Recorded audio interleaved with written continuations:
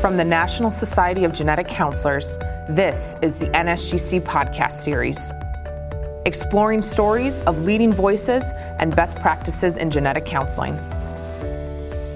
Now to your hosts, Khalida Liaquat and Kate Wilson. Welcome to the NSGC podcast series. I'm your host, Khalida Liaquat. As we all know, the genetic counseling profession is rapidly growing, and at this time of year, we are welcoming a whole new graduating class into the genetic counseling workforce. Many of us know from experience that this transition can be challenging at times. Today, my co-host Kate will sit down with two genetic counselors to discuss these difficulties and their experiences with transitioning from student to practicing genetic counselor. First up, Kate is speaking with Divya Ramasundra, a genetic counselor in Chicago and co-author of An Exploration of Novice Genetic Counselors' Transitional Challenges. Commencement is just the beginning. And now, over to you, Kate. Welcome to the NSGC podcast series. Divya, how are you doing today? I'm good. Thank you for having me.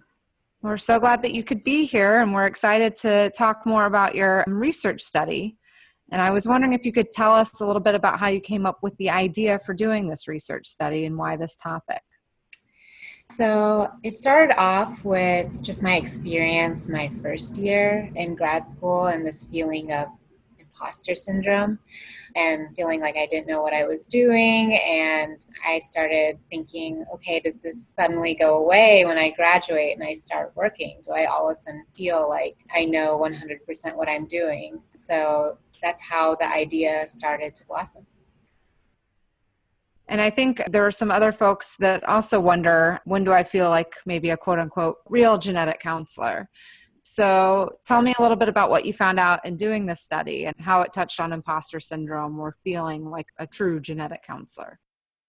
Well, I found out it doesn't magically disappear, first of all, that this is a really common feeling that novice genetic counselors have. I think there was a candidate who even used the term imposter syndrome. So that feeling like a real genetic counselor doesn't happen right at graduation, that depending on where you work and what the setting is, that there are a number of challenges that novice genetic counselors have that, maybe they never thought they were going to have, and that it posed different challenges within their first 2 years. And so in your study, you had defined novice as 1 to 2 years post-degree. Can you tell me a little bit more about how the study itself was set up and how you were able to get some of this feedback and insight from the genetic counselors you spoke with? Yeah, so originally when we started it, we thought, okay, we'll just send out a survey with demographics, but also a multiple choice question with some text box for people to write in. But as we were looking for it, we realized it would be much more rich to actually have interviews with these candidates. So obviously that means that we can't survey as many people, but what we did is we sent out the demographic survey through NSGC, and we tried to make a variety of clinical versus non-traditional, gender, ethnicity, age, and location. So then based on that, we picked about 15 candidates, and then I did about half an hour to sometimes 45-minute interviews with them. And then from there, we transcribed the interviews and then started coding into different themes and categories. So it sounds like you started off with the initial demographic call, then transitioned into the more in-depth interviews. Did you feel like interviews really were the best format for this type of study to be able to get some of the insights that you were looking for? I think it really did, because I was able to engage the participants and kind of open up their ideas and have them elaborate on what they meant and ask follow-up questions that gave me a lot more to work with than I think I would have gotten from just a text box. And in talking to some of those genetic counselors, what were some of the challenges or some of the transitional issues perhaps they faced within their first 6 months of working? So there were a number of different types. One of them was handling different clinical situations, and specifically psychosocial issues. So I think when you're a student doing rotations, you focus very much on the technical aspect. Okay, do I have the facts right? Am I answering all the questions? Did I cover everything? But then as you start working, you realize there's this huge psychosocial area, and that's when, with time and experience, you start cultivating your skills. So there was candidates who said they just ended up in situations where they had patient conflict or weren't sure how to handle certain things, and they didn't have a supervisor to turn to and kind of say, help. So that was one thing difficult. And one candidate had said early on, you can be very sensitive to patient feedback. So trying not to take a negative reaction or one negative experience to heart, I think that takes time to overcome. Another common theme was the idea of going solo. So I touched on it before, but suddenly walking into the room and being the authority figure. Someone said, you can't look over your shoulder and ask somebody for help. You're kind of the it person in the room, it's you. You can't really tag back. One person also said that you go from a position where everyone is asking you questions to make sure that you're on the right track to a position where you're the authority and you're telling somebody else what to do, and there's not necessarily that structured guidance to make sure you're doing the right thing. And that kind of all feeds into another theme, which is just the lack of confidence in their genetic counseling skills. So one person said, I think at first it's a little bit of imposter syndrome. So worrying about, did I really do everything right? Did I say everything I was supposed to? And then just trusting yourself. So one person said it was a lot about trusting herself and trusting that she had the skills it took to be a good genetic counselor. And within that, one of the areas of difficulty was establishing oneself as a professional, not just with other providers, but with their colleagues. So there was one candidate who ended up working at an institution that she had rotated at. She said, some of the doctors made a couple comments of, oh, I didn't realize you were a real genetic counselor now. And that was hard to keep on establishing herself as, nope, I'm not a student anymore. I'm your equal. I'm your coworker. And then even between her and her colleagues who used to be supervisors, she said there was a few times where they fell back into this student-teacher tone and relationship and just had to adjust to that. Another candidate said that when she entered into her institution, she was in a group of other experienced genetic counselors. And so her first instinct was to say, oh, whatever they're saying is right. I'll just do whatever they're suggesting, whatever testing there has, instead of remembering that, hey, I've learned some new things in school. I'm kind of up to date on the most recent things happening, and gaining that confidence of adding your idea, or maybe adding an idea that's opposing somebody else's without, lacking the confidence just because of your novice status.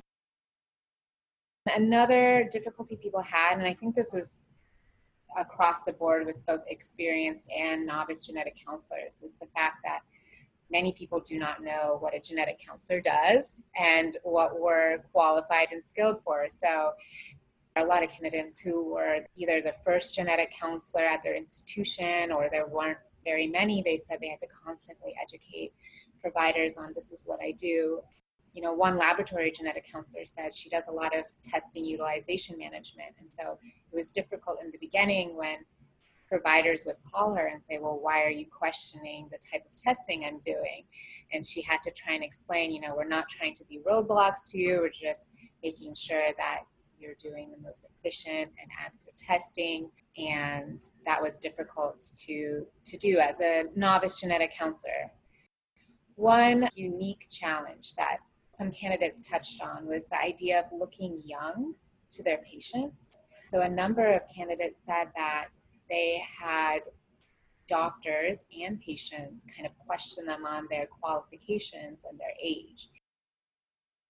One candidate said that she felt like she had to dress extra professionally and look different to establish herself as the provider in the room, and that she felt like she wasn't really being herself.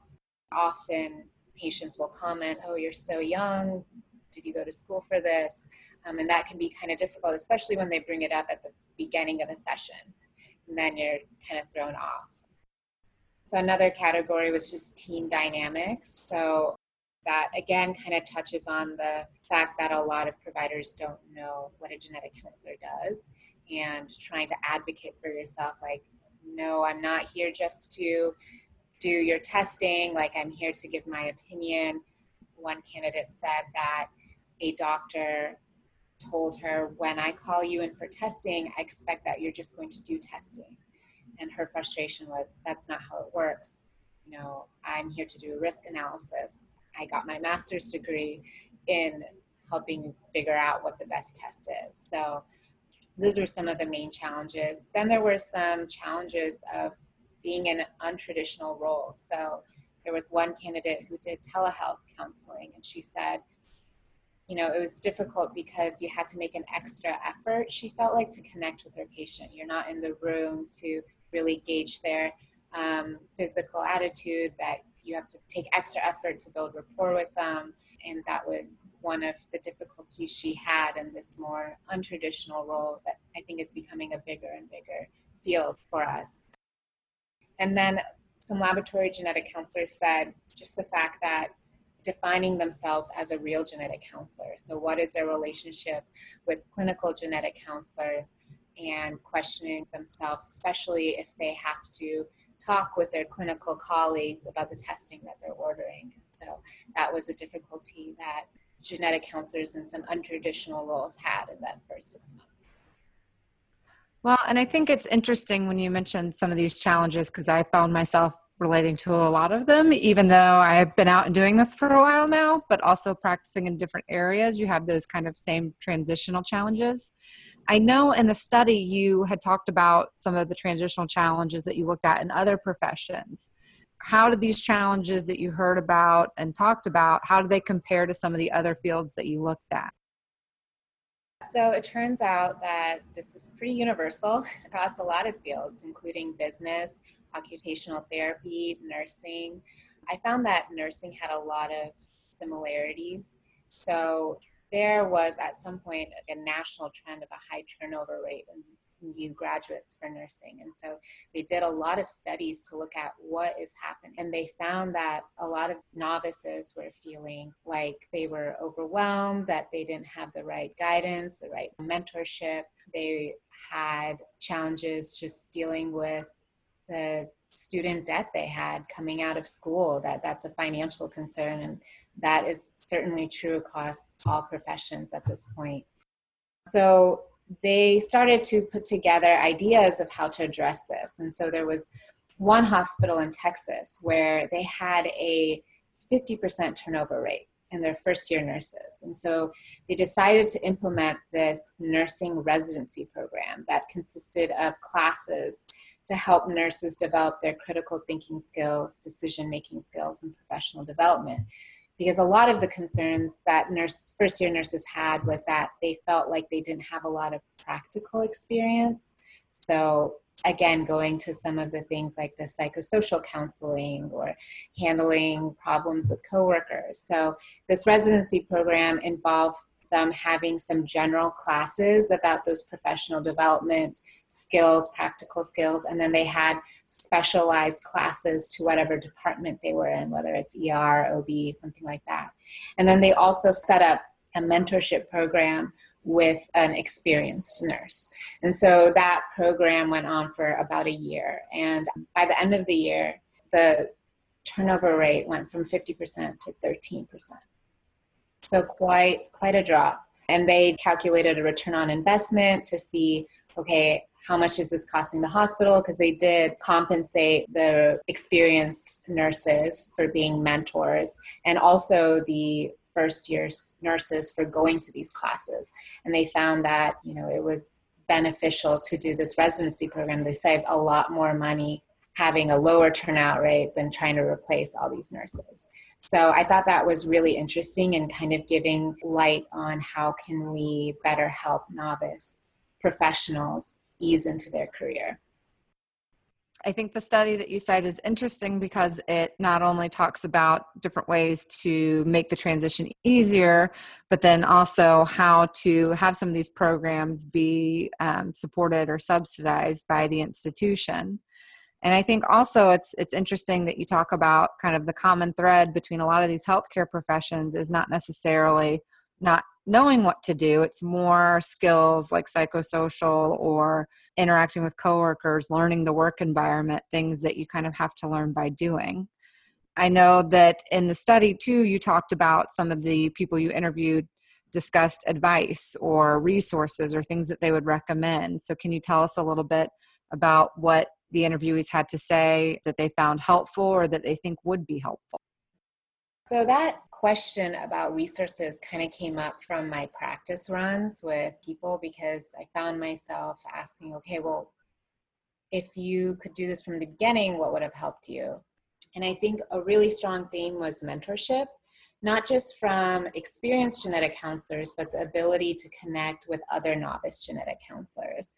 You know, a lot of candidates said that they relied on their classmates or other counselors that had just graduated as well, because sometimes it was easier to ask them questions without feeling like you don't know what you're doing. And then also being able to say, hey, I'm experiencing this and feeling this, and somebody else saying, well, yeah, so am I. So normalizing it. And then the experienced genetic counselor being able to bounce ideas off of and seek advice from. So for a lot of individuals, they had to reach out and make this connection themselves. But some of the recommendations were, if institutions have a large enough genetic counseling group, that maybe setting up some of that mentorship when a novice genetic counselor comes in, like a designated person that they can go to at least for the first 6 months. And if you're at an institution where that's a little harder, you know, some people recommended that whatever area you're working in, that local genetic counseling chapter actually try to organize mixers and maybe professional development classes and events for novice genetic counselors to help connect people in that area.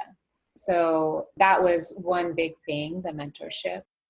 Another resource that genetic counselors thought would have been helpful is a practical one. So, you know, there's a lot of things like insurance, billing, what testing labs people use that you just learn when you get to that institution. But I think a lot of people were saying it would cut down so much time if they had some kind of handbook or orientation guide that they could use in the beginning. And I know for me, when I came into my job, one of the genetic counselors there had been on leave before, so she had created this big binder with all of these testing instructions and which lab do you send at what gestational age for the other nurses and MAs to use, and I use that all the time. So having something there to just cut down on all the time it takes to kind of learn those things from the beginning was something that candidates said would be really helpful. In terms of advice, one of them was to identify a mentor. So either somebody in your institution, somebody through the mentorship program in NSGC, or some candidates reached out to their previous supervisors or professors. That one piece of advice that I thought was really nice was somebody said, you know, recognize your value as a genetic counselor. You are marketable, and that, you know, your first job might not be your ideal job, but you're so much closer to finding what you really want. I thought that was a really nice piece of advice. Another piece of advice was become comfortable not knowing the answer. I think we all learn that at some point, that you're going to be in a session and they're going to bring up a genetic condition you've never heard before. And at first it can be very daunting to tell a patient, oh, I haven't heard that before. But knowing that you're not going to learn every single genetic condition, every single fact in graduate school. And it's okay to say to somebody, you know, that's a great question. Let me get back to you, or let me look that up. And so becoming comfortable not knowing something. And then another piece of advice was being confident in the knowledge that you have and the training that you have. Reminding yourself that you graduated from a master's program, you have the skills that you need to be a genetic counselor, and that there will always be a huge learning curve for all novices. That is not because of your personal skill set. That's just the learning curve that is there for every new professional. Part of this study, I also asked questions about challenges in people's personal lives, because I think that very much affects your professional life as well. And that idea of making sure that if you're in a new area, you find a community outside of work, you find ways to relieve stress outside of work will really help with kind of alleviating burnout and things like that. There was a lot of resources that institutions can start picking up on. So when I published this paper, I decided to send it to my manager at my work, and she actually ended up forwarding it on to human resources to kind of use as a way to help new healthcare professionals transition. And that is something I really wanted my study to help foster, is for not only the genetic counseling community to start thinking of ways to help our students transition to professional life, but also institutions. Because as we know, genetic counselors are hard to find, and so you want to keep them when you get them. And so what are ways that you can make sure that that happens? I think that's a good point, mentioning, the institution's role to try to help make that transition smooth. And so I think that's awesome that you were then able to take the study that you did and then utilize it in your work setting where you are now. One thing that I thought was interesting, and I'm curious to know a little bit more about, is you were doing this study as part of your thesis. So your second year, you're interviewing for positions. How did doing this study give you some insights about what to do during the interview phase and trying to find a position? Yeah, I'm glad you asked that question, because it really did impact how I found my first job and my interviewing process. So it was kind of interesting as I was interviewing these candidates, because I almost had like a personal stake. I mean, I was very interested in what challenges they had, because it's like giving me a peek into my future. And so what it really made me realize is that you're commonly told that you're interviewing the institution just as much as they're interviewing you. That's really easy to forget, especially with your first job. You're just like, please hire me. And I think a lot of people think of it as in salary. Okay, which one is going to give me the best salary? But this really made me sit back and think, okay, what do I want in my first job? Knowing my personality and my experiences, what do I need from an institution? And so it forced me to start asking questions I wouldn't have asked. Asking, okay, how many genetic counselors are in the system? How do they interact? Do you have a mentorship program? I often ask providers, okay, what is your relationship like with a genetic counselor? What roles do the genetic counselor take? What roles do you take? And it gives you an insight about how much they know about what a genetic counselor does and what your future dynamics might look like. I think it also impressed some of my interviewers, because they could tell I was really asking questions about the work environment, and that I was very much engaged in this process and not just saying, oh yeah, I have no more questions. So I gathered from that students should really sit down and think about what environment they want to work in. Are they somebody that's okay being the only genetic counselor at that institution? Or are they people who need mentorship and would like to work in an institution with other genetic counselors? Even the idea of working at an institution where you were a student and kind of thinking about, all right, these might be some challenges I have going forward. Am I up to that task? I really hope that if people read this, if students read this, that it makes them sit back and think about where they really want to work. And I think that's one of the things that really interests us about the study, is that it was something that people who are in school can learn a little bit more insight-wise what it's like to make that transition. For those people who are looking at changing, gives them some ideas of things to focus on and things they may not have thought about before when interviewing or doing the change. And then for folks like myself that are on the other side, it's thinking, okay, well, how can I help those people coming in now to feel supported, feel connected? Because sometimes you kind of forget what it's like. I think this is a good way to remind folks that have been out there for a while about some of the challenges. And then, like you said, this is something tangible too you can pass on to your institution. I really appreciate the time that you've taken to be with us today. Is there anything else that you wanted to add or highlight from the study that we didn't get to? I think the only thing I would say is that there is room for future research on this. I think one aspect that I was really interested in is what are the unique challenges that genetic counselors in untraditional roles have. So, a lot of the resources I was talking about are universal for genetic counselors, but what are some of the experiences that laboratory genetic counselors have? How can those organizations tailor their practice to them? And I think it would be interesting to implement some kind of residency program either within an institution or by the local chapters where they have these guided professional development classes, mixers that are aimed specifically at novice genetic counselors. So I think that would be some really interesting directions to take the study. I think you're right, and that you've given a lot of people thinking about their next projects some ideas to think about. Thank you so much, Divya, for being with us today and taking time to chat with us. I really enjoyed the conversation. Thank you so much. To read Divya's full article in the Journal of Genetic Counseling, visit nsgc.org/Journal of Genetic Counseling.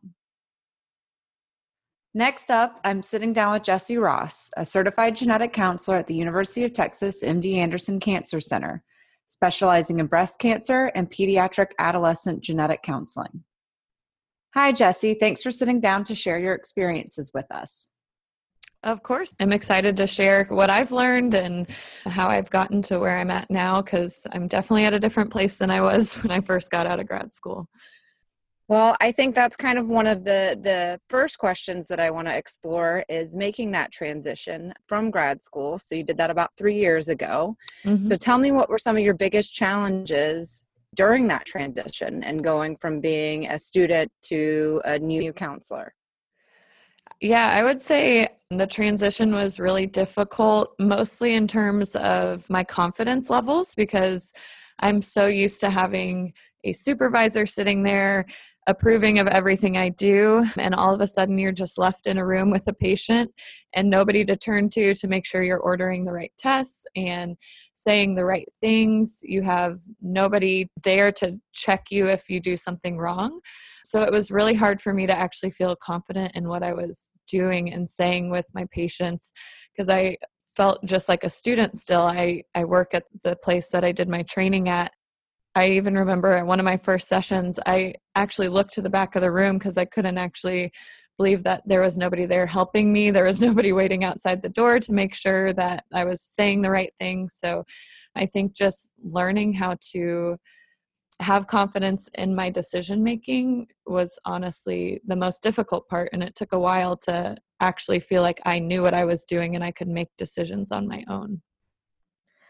So it sounds like it wasn't necessarily confidence in your knowledge of the condition and working with the patient, because you had done some of that during your training, but it's more of being the sole person responsible, the sole professional in that setting.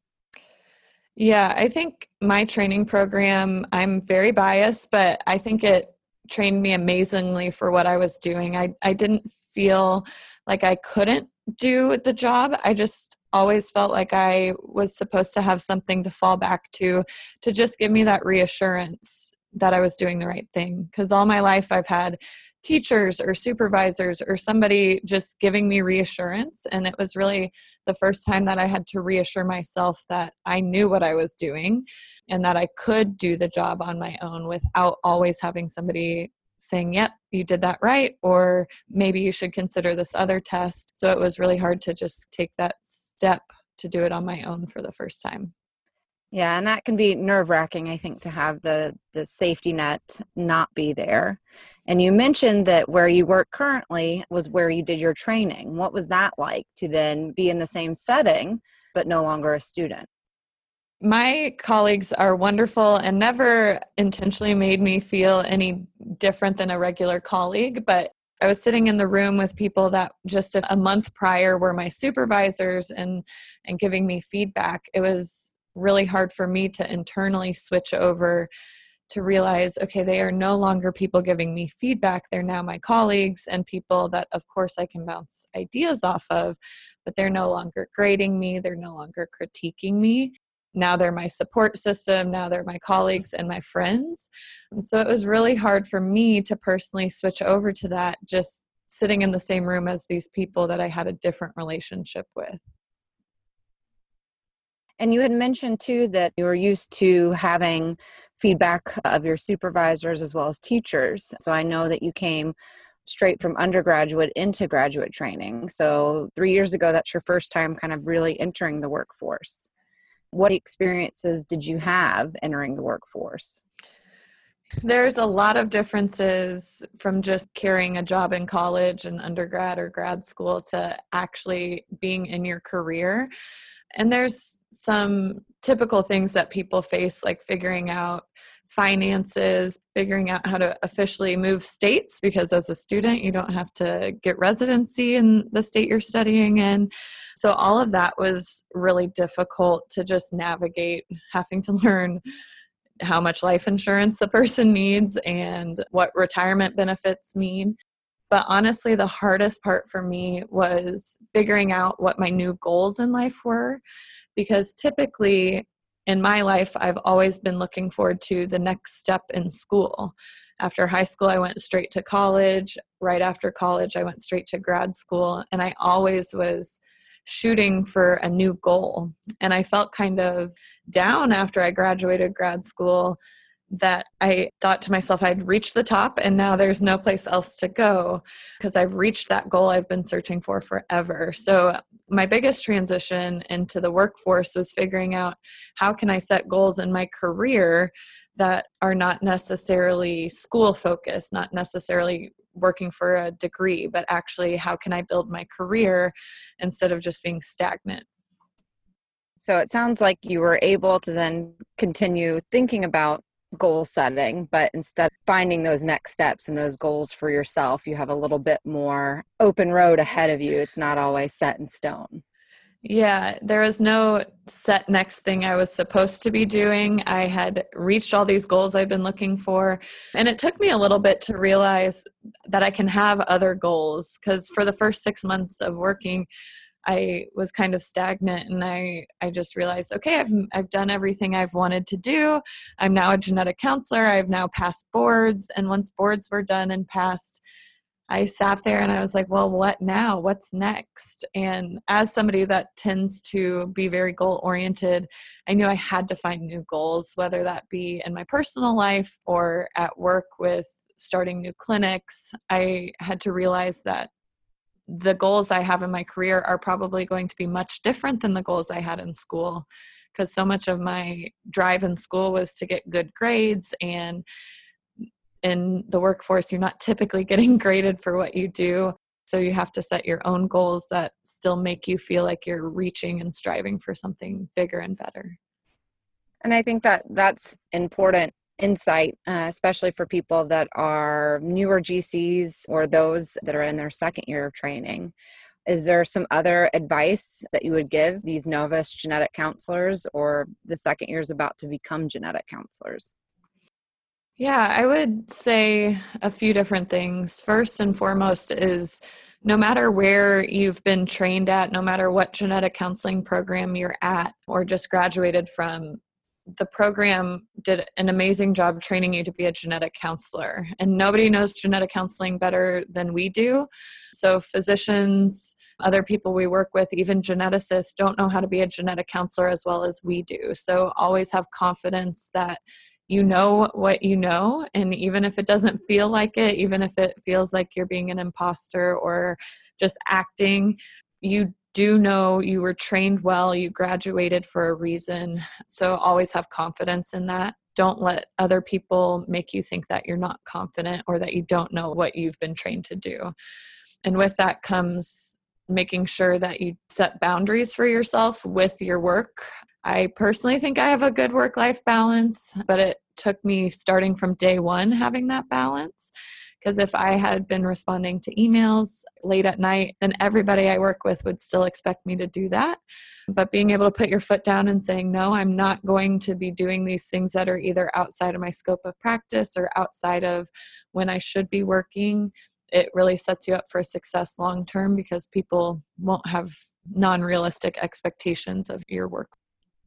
And I think that that's also something that everyone struggles with is the boundaries and making sure that you are doing the work that you need to be doing, but then also taking care of yourself. So it sounds like that was something that you were mindful of when you started working. Yes. And I give a lot of credit of that to our program directors. They helped us understand that as second years. And if I didn't have that, as I think most genetic counselors are, we tend to be achievers. We like to please other people and we like to help others. So anytime we feel like we can do that, we usually jump in and we volunteer for things and we agree to pretty much anything people ask us to do. But sometimes that takes an emotional toll on yourself or a time commitment to yourself.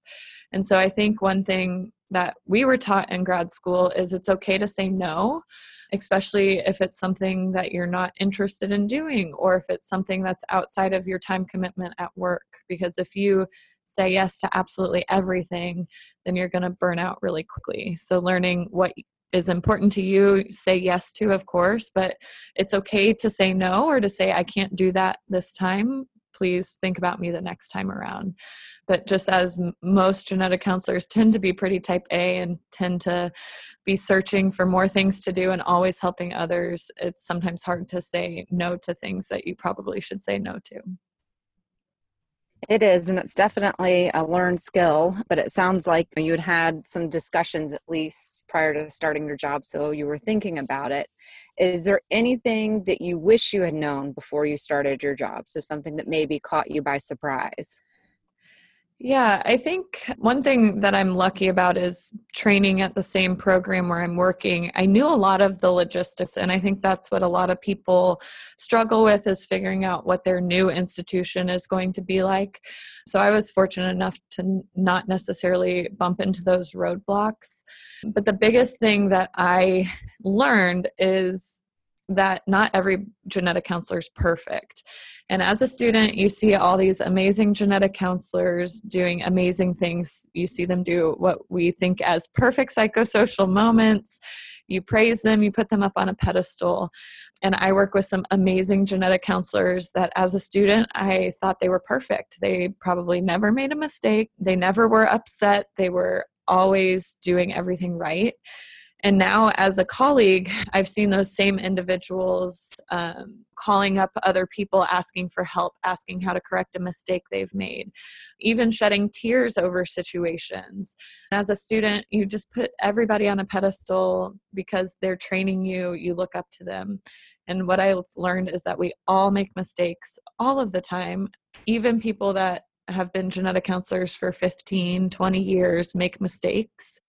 The first time somebody called me to ask me a question made me realize, wow, I've actually made it as a genetic counselor. Somebody is now asking me for advice. But ultimately, we're all human. We all make mistakes. No matter whether you just started or whether you've been here 20 years, you're going to make mistakes, and that's okay. There's people that have made those same mistakes before you that will be able to help you fix those mistakes.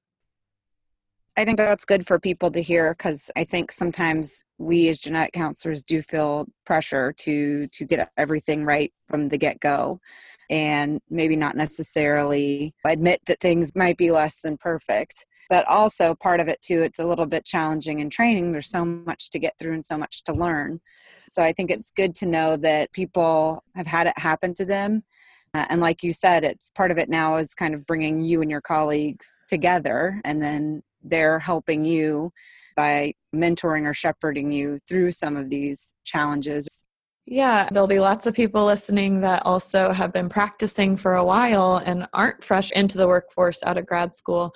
But if you are supervising, one thing I have learned as a supervisor now is I do debrief with my students even after they've just observed. And I've told them what I think I should have done better at and what I would want to work on. Because I think it helps my students understand that you're going to continuously be growing as a genetic counselor. It's not like the second you graduate, you're all of a sudden this all-star genetic counselor, and it doesn't hit at 5 years or 10 years, but you're constantly going to be changing and growing. So I try to point out to my students situations where I wish I would have said something a little differently, because I think it helps bring me back as a person to the student rather than just being a supervisor that they kind of idealize as the perfect genetic counselor. And I think that's a wonderful point to make, is that as somebody who's a more seasoned GC, you're always evolving, you're always changing, and you are thinking about some things that you've done and going back over some things and learning from it. So I think that that's a wonderful point. Are there any other types of recommendations or guidance that you would give our audience about working in the field of genetic counseling? I have a million pieces of little tidbits of advice I could give, but one thing that I found really helpful, and I will caveat this with that I love all of my friends that are genetic counselors, and I love that genetic counseling communities across the country are so tight-knit. But I think it's really important to not only find one person you can look up to in the field or two people that can be a mentor to you, but also to meet people outside of the field. I moved from Missouri to Texas for grad school, and I immediately became friends with my grad school friends. And then when you graduate, you immediately become friends with your coworkers and the other genetic counselors. But sometimes it can be overwhelming to just be around genetic counselors all the time because we tend to be very emotional, very empathetic. And sometimes you just want to have people that you can vent to about work that don't understand what you do, or to even go do things that you don't have to talk about work. So I think it's important to find a couple people within the field that can mentor you through difficult times, but also have friends outside of the field that you can just be yourself with and not have to talk about work or not have to analyze the emotions of a situation like most genetic counselors tend to do. I think it comes with that psychosocial training, and that a lot of the genetic counselors are wonderful listeners, very empathetic, but that sometimes there is something to be said about, not necessarily looking at things through a genetic counseling lens. So it sounds like for you, the ideal is to have friends both within and outside of the field.